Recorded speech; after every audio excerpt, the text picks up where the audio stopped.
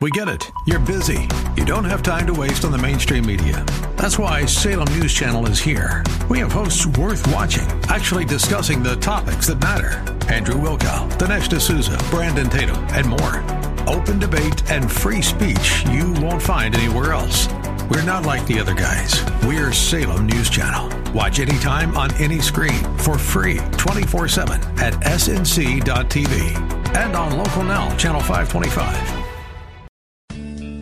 Grace and peace to you, and welcome to Reaching for Real Life Radio with Sean Azzaro, the senior pastor of River City Community Church in San Antonio, Texas. A church that exists to help people like you find the real life you were created for and then find it to the full. That's what Jesus promised in John 10:10. So, how's your 2020 going so far? I mean, the world has gone insane. But how are we, the church, supposed to respond? How is Jesus calling us to be His peace? What if God was calling us to lay down our rights to take up His banner as peacemakers? Which will probably change the way you interact with your friends and enemies. RealLife.org has this full message, sermon notes, and series available for free.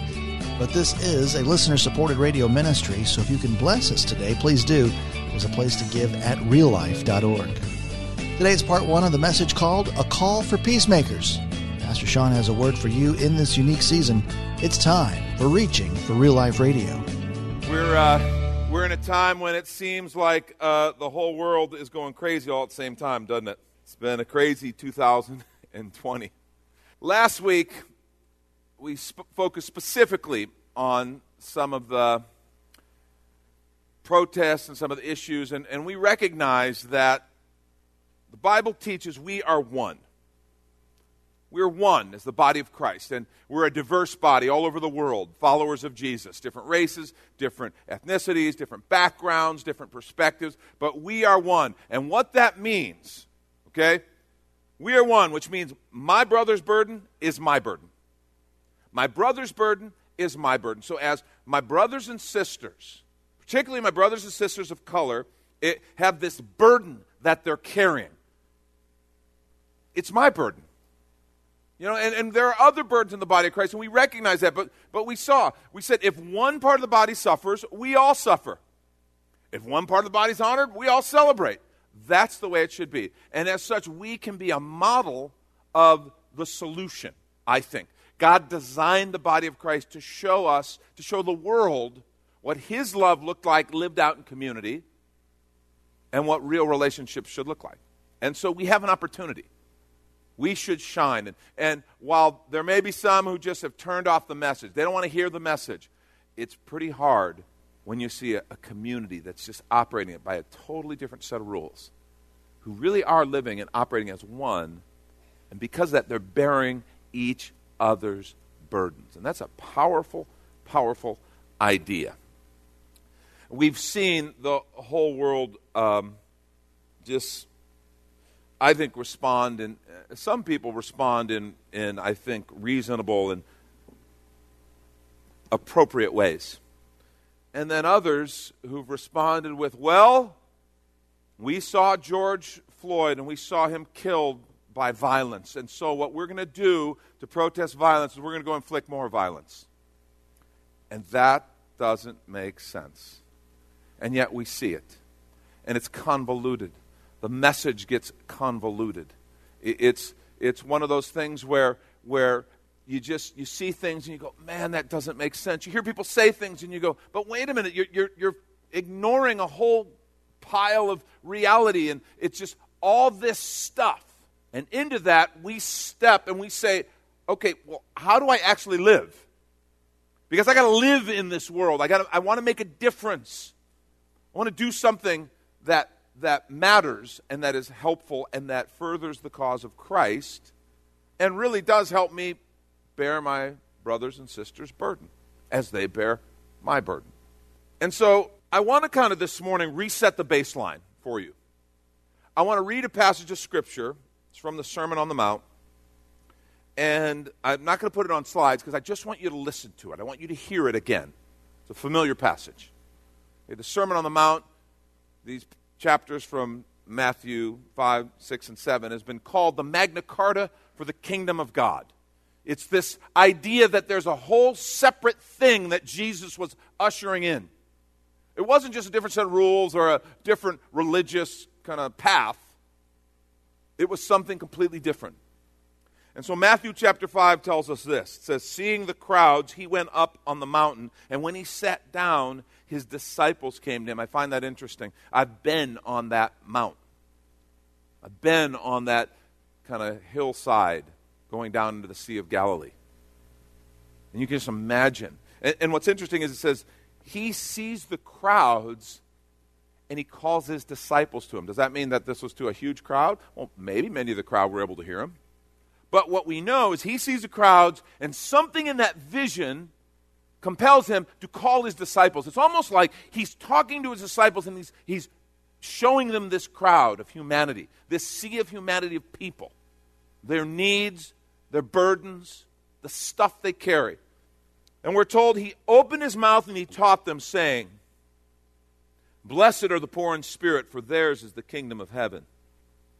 Blessed are those who mourn, for they shall be comforted. Blessed are the meek, for they shall inherit the earth. Blessed are those who hunger and thirst for righteousness, for they shall be satisfied. Blessed are the merciful, for they shall receive mercy. Blessed are the pure in heart, for they shall see God. Blessed are the peacemakers, for they shall be called the sons of God. Blessed are those who are persecuted for righteousness' sake, for theirs is the kingdom of heaven. Blessed are you when others revile you and persecute you and utter all kinds of evil against you falsely on my account. Rejoice and be glad, for your reward is great in heaven. For so they persecuted the prophets who were before you. And then he goes on out of those verses, and he doesn't stop. He just continues. Kind of because of what you just heard. Verse 13, he says, you are the salt of the earth. But if the salt has lost its taste, how shall its saltiness be restored? It's no longer good for anything, except to be thrown out and trampled under people's feet. You are the light of the world. A city set on a hill cannot be hidden, nor do people light a lamp and put it under a basket, but on a stand, and it gives light to all in the house. In the same way, let your light shine before others, so that they may see your good works and give glory to your Father who is in heaven. Let's pray. Lord, thank you for your word. Thank you for the kingdom that you usher in and that we're a part of. Help us to hear you and help us to follow in Jesus' name. Amen. See, that's the baseline. When Jesus started out, that's what he said. That's the foundation. See, the first thing we recognize is we're of another kingdom. He says it right up front. Poor in spirit, for theirs is the kingdom of heaven. There's a different kingdom that we're called to be a part of. There is a kingdom of this world. It has a system. It has rules. It has kind of issues and problems. And we're in that kingdom. But when we become followers of Jesus Christ, when we're filled with the Spirit, we are of another kingdom. See, we're of another kingdom, and what these words that Jesus said, this is who we are in Christ. That's who we are in Him. This is how we respond. This is how we respond to what goes on around us. Did you hear what He said? And I want you to really hear this. This is how we influence. This is how we are salt that changes the flavor of the conversation, the flavor of the culture around us. This is how we are light, which illuminates and changes the perspective of the world around us. I want us to focus in, particularly this morning, I think it's timely and important for us, on verse 9. Look what it says. Blessed are the peacemakers, for they shall be called sons of God. Blessed are the peacemakers, for they shall be called the sons of God. Peacemaker. Peace. I think if we're going to talk about peace, we have to understand the framework which Jesus comes from. The Hebrew concept of peace is a significant one. It's represented by the word shalom. And shalom is never simply, that kind of peace is never simply a negative word. It's not the absence of conflict. We sometimes think of peace and we think, okay, there's no conflict going on, and so think we're at peace. Oh, good. That's not the concept of shalom. Shalom is not the negative absence of conflict. It is a positive presence of something different. It is the presence of things as they should be, things as God intended them, things being made right in Him, the shalom or the peace of God. And it is a powerful, powerful concept. And I think we need to kind of get our heads around that. It's not just something that you kind of, okay, I don't have conflict, so I'm okay. No, this is something I bring into a situation, the shalom. It's a state of being. All is well. It's like ultimately restored harmony with God. That's what Jesus came to deliver to mankind, peace. You know, when we were in our Philippians study, we talked about that salutation that Paul often uses, grace and peace. And he uses it in some of the other letters as well. Grace and peace to you. And it's not just a cool kind of thing that Paul thought, hey, that looks good, and then he practiced his signature under it, and that'll be my Paul thing, right? Grace and peace. Now let's take a quick minute to remind you, you're listening to Reaching for Real Life Radio with Pastor Sean Azzaro, the listener-supported ministry of River City Community Church, in this special message called A Call for Peacemakers, which is available right now on the sermon page at reallife.org. And while you're there, your gift of any amount helps this radio ministry continue to help other families like yours. Just find the Give tab at reallife.org. And another way to bless the ministry and yourself is to pick up the latest book from Pastor Sean Azzaro. 302 Books, a division of Salem Media Group, presents A Pilgrim's Guide to the Spirit-Filled Life, Rediscovering the Gift of the Spirit, authored by Sean Azzaro, pastor of River City Community Church in San Antonio, Texas. Growing up in and around Pentecostal churches, I really learned to appreciate the role of the Spirit in the life of the believer. But I also saw what I considered to be imbalance and excess in some of our churches when it came to how we taught about the infilling. Now available at Amazon.com, Sean Azzaro shares his most requested teaching and radio broadcast series in a devotional form, encouraging you to embrace the Spirit-filled life. I wrote in a devotional style to encourage readers to examine the Scripture with fresh eyes and make room for the Lord to speak about the role of the Spirit in our lives. The goal of the whole book is to simply make you hungry for more of the Spirit. Order your copy of A Pilgrim's Guide to the Spirit-Filled Life by Sean Azzaro today at Amazon or reachingforreallife.org. And now back to the message, A Call for Peacemakers. This is Reaching for Real Life Radio. Grace and peace, as we saw in that study, grace and peace is the gospel in a nutshell. It's the gospel in a nutshell. When you think about it, peace is our destination. Grace is how we get there. Peace is what Jesus came to bring. He came to bring peace with God by dealing with the sin and by providing a way for forgiveness and for us to be filled with the Spirit. In other words, relationship with God restored and His Spirit in us. And grace is how we get there. Grace is the path that has to be walked. It has to be by the grace of Jesus Christ. For by grace are you saved through faith. So peace is our destination. Grace is how we get there. That's that powerful idea behind the phrase grace and peace. And remember in Philippians, we talked about that peace a little bit, Philippians 4:7. It says, and the peace of God, which surpasses all comprehension. And Paul's not just using flowery words there. Okay, it really does. It's not like other peace.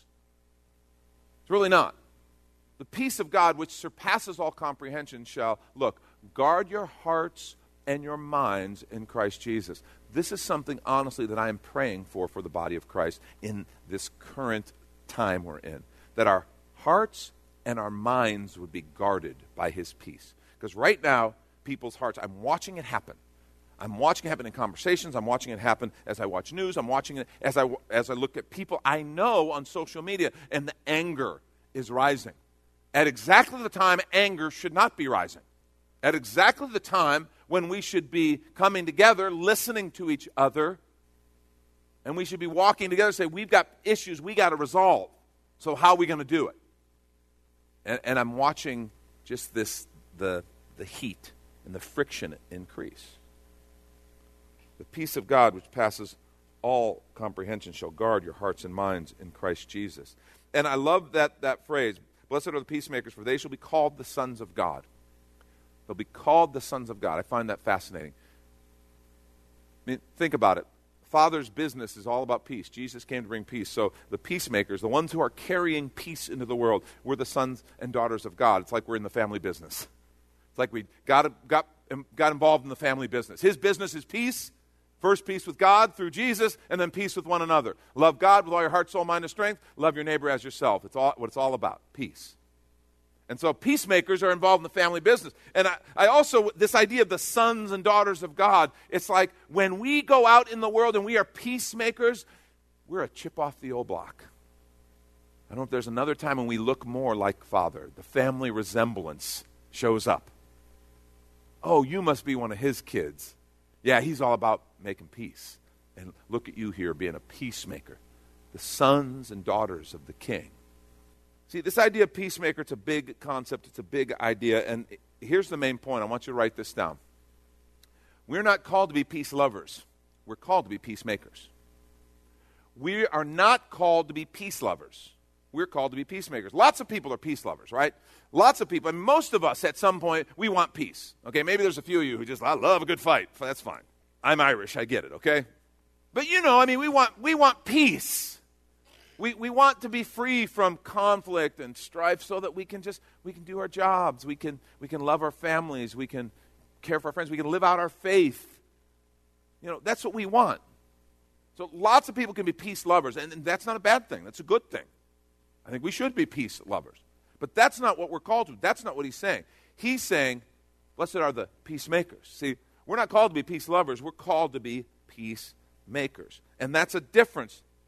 Jesus in Luke chapter 10 shared something. And this is time he's just sending out his disciples and his followers to go and minister ahead of him. And he's giving them some instructions. And he talks about when they go into a city. Look at Luke 10, 5 and 6. I love this picture. He says, when you enter a house, first say, peace to this house. If a man of peace is there, your peace will rest on him. Isn't that interesting? If not, it will return to you. How does that happen? What's actually going on there? If not, it won't be stolen. If not, it will return to you. If a man of peace is there, your peace will rest on him. If not, it will return to you. It's like this peace is almost this thing we carry with us. We carry it, and it's like we walk into a place, and all of a sudden the peace of God comes and enters, and the environment's supposed to change a little bit. And if someone's there who isn't interested, okay, Jesus said, your peace will return to you. It won't be stolen, but it will return to you. So you maintain your peace, and it goes with you. Interesting. You remember what he said later on in that same passage. He said, you go to a city and they reject you. What do you do when you get to the outskirts of the town? Shake the dust off your feet. Don't carry it with you. Don't let it build up. I love that picture. And remember what Jesus did on that final night, the night he was betrayed, how he washed his disciples' feet.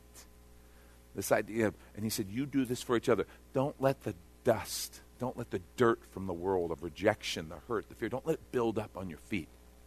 Let your peace return to you. This idea of peace is a powerful, proactive thing that the follower of Jesus Christ is supposed to carry with us into circumstances and situations. It is his peace. And it's an absolute game changer. We're not called to be peace lovers. We're called to be peacemakers. A few things about peacemakers real quickly here. First, peacemakers are proactive. Peacemakers are proactive. This is just the truth. They don't wait around. Peace lovers will sit and go, man, I wish we had peace. Oh, I hate this. Oh, man, it's such a drag. What's on Netflix? Nothing wrong with Netflix, okay? Don't get me wrong. But the point is, the peacemakers are different. They're proactive. They're like, how can I be used by God to initiate, to bring about peace, his peace? They're proactive. Had an interesting experience. You remember when we had the second Gulf War? George W. Bush was president, right? And I happened to be in Estonia on like the day that they went into Iraq, when the U.S. actually formally said, we're going to get rid of Saddam, and they went into Iraq. Remember, Saddam had been a lunatic, and, the things he'd done to his own people, things he'd done in the region. Finally, and you can figure, should we have not? Wait, were there weapons of mass destruction? No, there weren't. Oh, my gosh. Whatever. There was this sense that we are going to remove him. He's done enough damage. And that happened while I'm in Estonia. And so, of course, everyone is asking me about this because not only am I American, so obviously George Bush is texting me about the whole decision, but I'm from Texas, so he and I clearly work together at Crawford all the time on the ranch, right? Yeah. But they're asking me, like, what do you think? Oh, my gosh, why are you personally shipping out from here to Iraq? No, I'm not. But they're asking these questions, and I get it. I understand. It was all over the world news. It was a big deal, and I was from America. I was a close contact for them, right? Well, on that trip, one of the people we got to talk to, a really neat lady. She was actually a professor, a university professor, a very bright lady, and she was talking to me about how much Estonians, because Estonia was different. Estonia was the last nation to come under Soviet rule. They held out the longest. They were they were the last nation. So they were different than some of the others, and you could see it. There were people, older people there, who still remembered free Estonia. And it was a very unique place. And they were not as far gone as far as you could see the old Estonian architecture, which is beautiful, that kind of Eastern European architecture, which was gorgeous. And then you see the Soviet bloc buildings. And you could just see the contrast was real obvious in Estonia. And so this lady told me of how much Estonians loved Ronald Reagan. And they did. They absolutely loved him because Reagan was the one, you remember, who stood up to the Soviets and said, Mr. Gorbachev, tear down that wall. And he had the Star Wars thing, which the Soviets were freaked out about, and they had to try to keep up with, and they couldn't afford it. And it finally just ground their whole machinery to where they just couldn't keep up. And they saw Ronald Reagan as a major hero of the Estonian people. And she told me a true story. She said, there are all kinds of little Estonian boys named Ronald or Ronnie. Little Ronnie with his long Eastern European last name. Awesome. And she told me that. Now, understand, she then proceeds to say how terrible what's happening with Iraq is, how bad George Bush is, and what a crazy man he is, and all these things about Iraq. And I'm listening, and I listen the whole time, and it's a great conversation. And at the end, I say, well, I think there are some people who just wonder if maybe someday there will be a bunch of little Iraqi kids named George. And she looked at me. It had never occurred to her to think of it that way. See, we all love the person who stands up to our dictator, our oppressor. We're not sure we care. We don't want to support that person who stands up to someone else's dictator. They saw Ronald Reagan. Ronald Reagan was called a warmonger by many people in the world because of standing up to the Soviet Union. Not in Estonia and not in most of Eastern Europe. Definitely not in East Berlin. Because nobody likes the dictator who stands up to someone else, but we all love we all love the person who stands up to our dictator, who stands with the person who's oppressing us. And that was just one of those things that it was, and she kind of looked at that and just thought, wow, I hadn't thought of it like that. And, you can argue the politics, the pros, the cons, whatever. The fact is they loved that Ronald Reagan said, I'm drawing a line here and no more. And they were grateful. See, peacemakers have to sometimes go in and get their hands dirty. Being non-confrontational is great for peace lovers. Peacemakers sometimes have to be confrontational. Now, as followers of Jesus, it's different. We do it differently. We have a different approach to it. We're supposed to do it by a different set of rules because we're part of a different kingdom. But still, we don't get to sit on the sidelines and say, wow, I hope somebody does something. We're supposed to be ones who say, Lord, what do you want me to do? Because I want to be a peacemaker. And peacemakers have to be proactive, have to be willing, sometimes be confrontational. Peacemakers are on a mission. Isaiah 52:7, look what it says. How beautiful on the mountain are the feet of those who bring good news. Who proclaim what? Who proclaim peace. Who bring good tidings. Who proclaim salvation. who say to Zion, your God reigns. It's this idea of a message and a mission of peace. See, for us in our application, you're like, well, it's one thing, okay, national leaders, and they have a whole different way they're going to do that, and they have to think about military, government leaders have to think about police, and all those different things that are very complex in a society. We don't really, I don't have that burden. I just have to go to, what do I do? What can I do in our situation to be a voice for peace? I think there's a point where we choose to say, I'm going to be an ambassador for peace. I'm going to be a peacemaker in our current scenario, our current situation. That's Pastor Sean Azzaro. You've been listening to Reaching for Real Life Radio. If you'd like to hear this full message called A Call for Peacemakers, it's available right now on demand at reallife.org. And while you're there, we'd appreciate your feedback on our Contact Us page, or even better, your financial gift helps this radio ministry continue to bless you and others. Find the Give tab at reallife.org. But of course, you're invited to visit and join us at River City Community Church, located on Lookout Road right behind Retama Park next to the Real Life Amphitheater. If you'd like to call the church, the number is 210-490-5262. As Reaching for Real Life Radio is a service of River City Community Church. We hope you join us again next time as you travel the road to real life.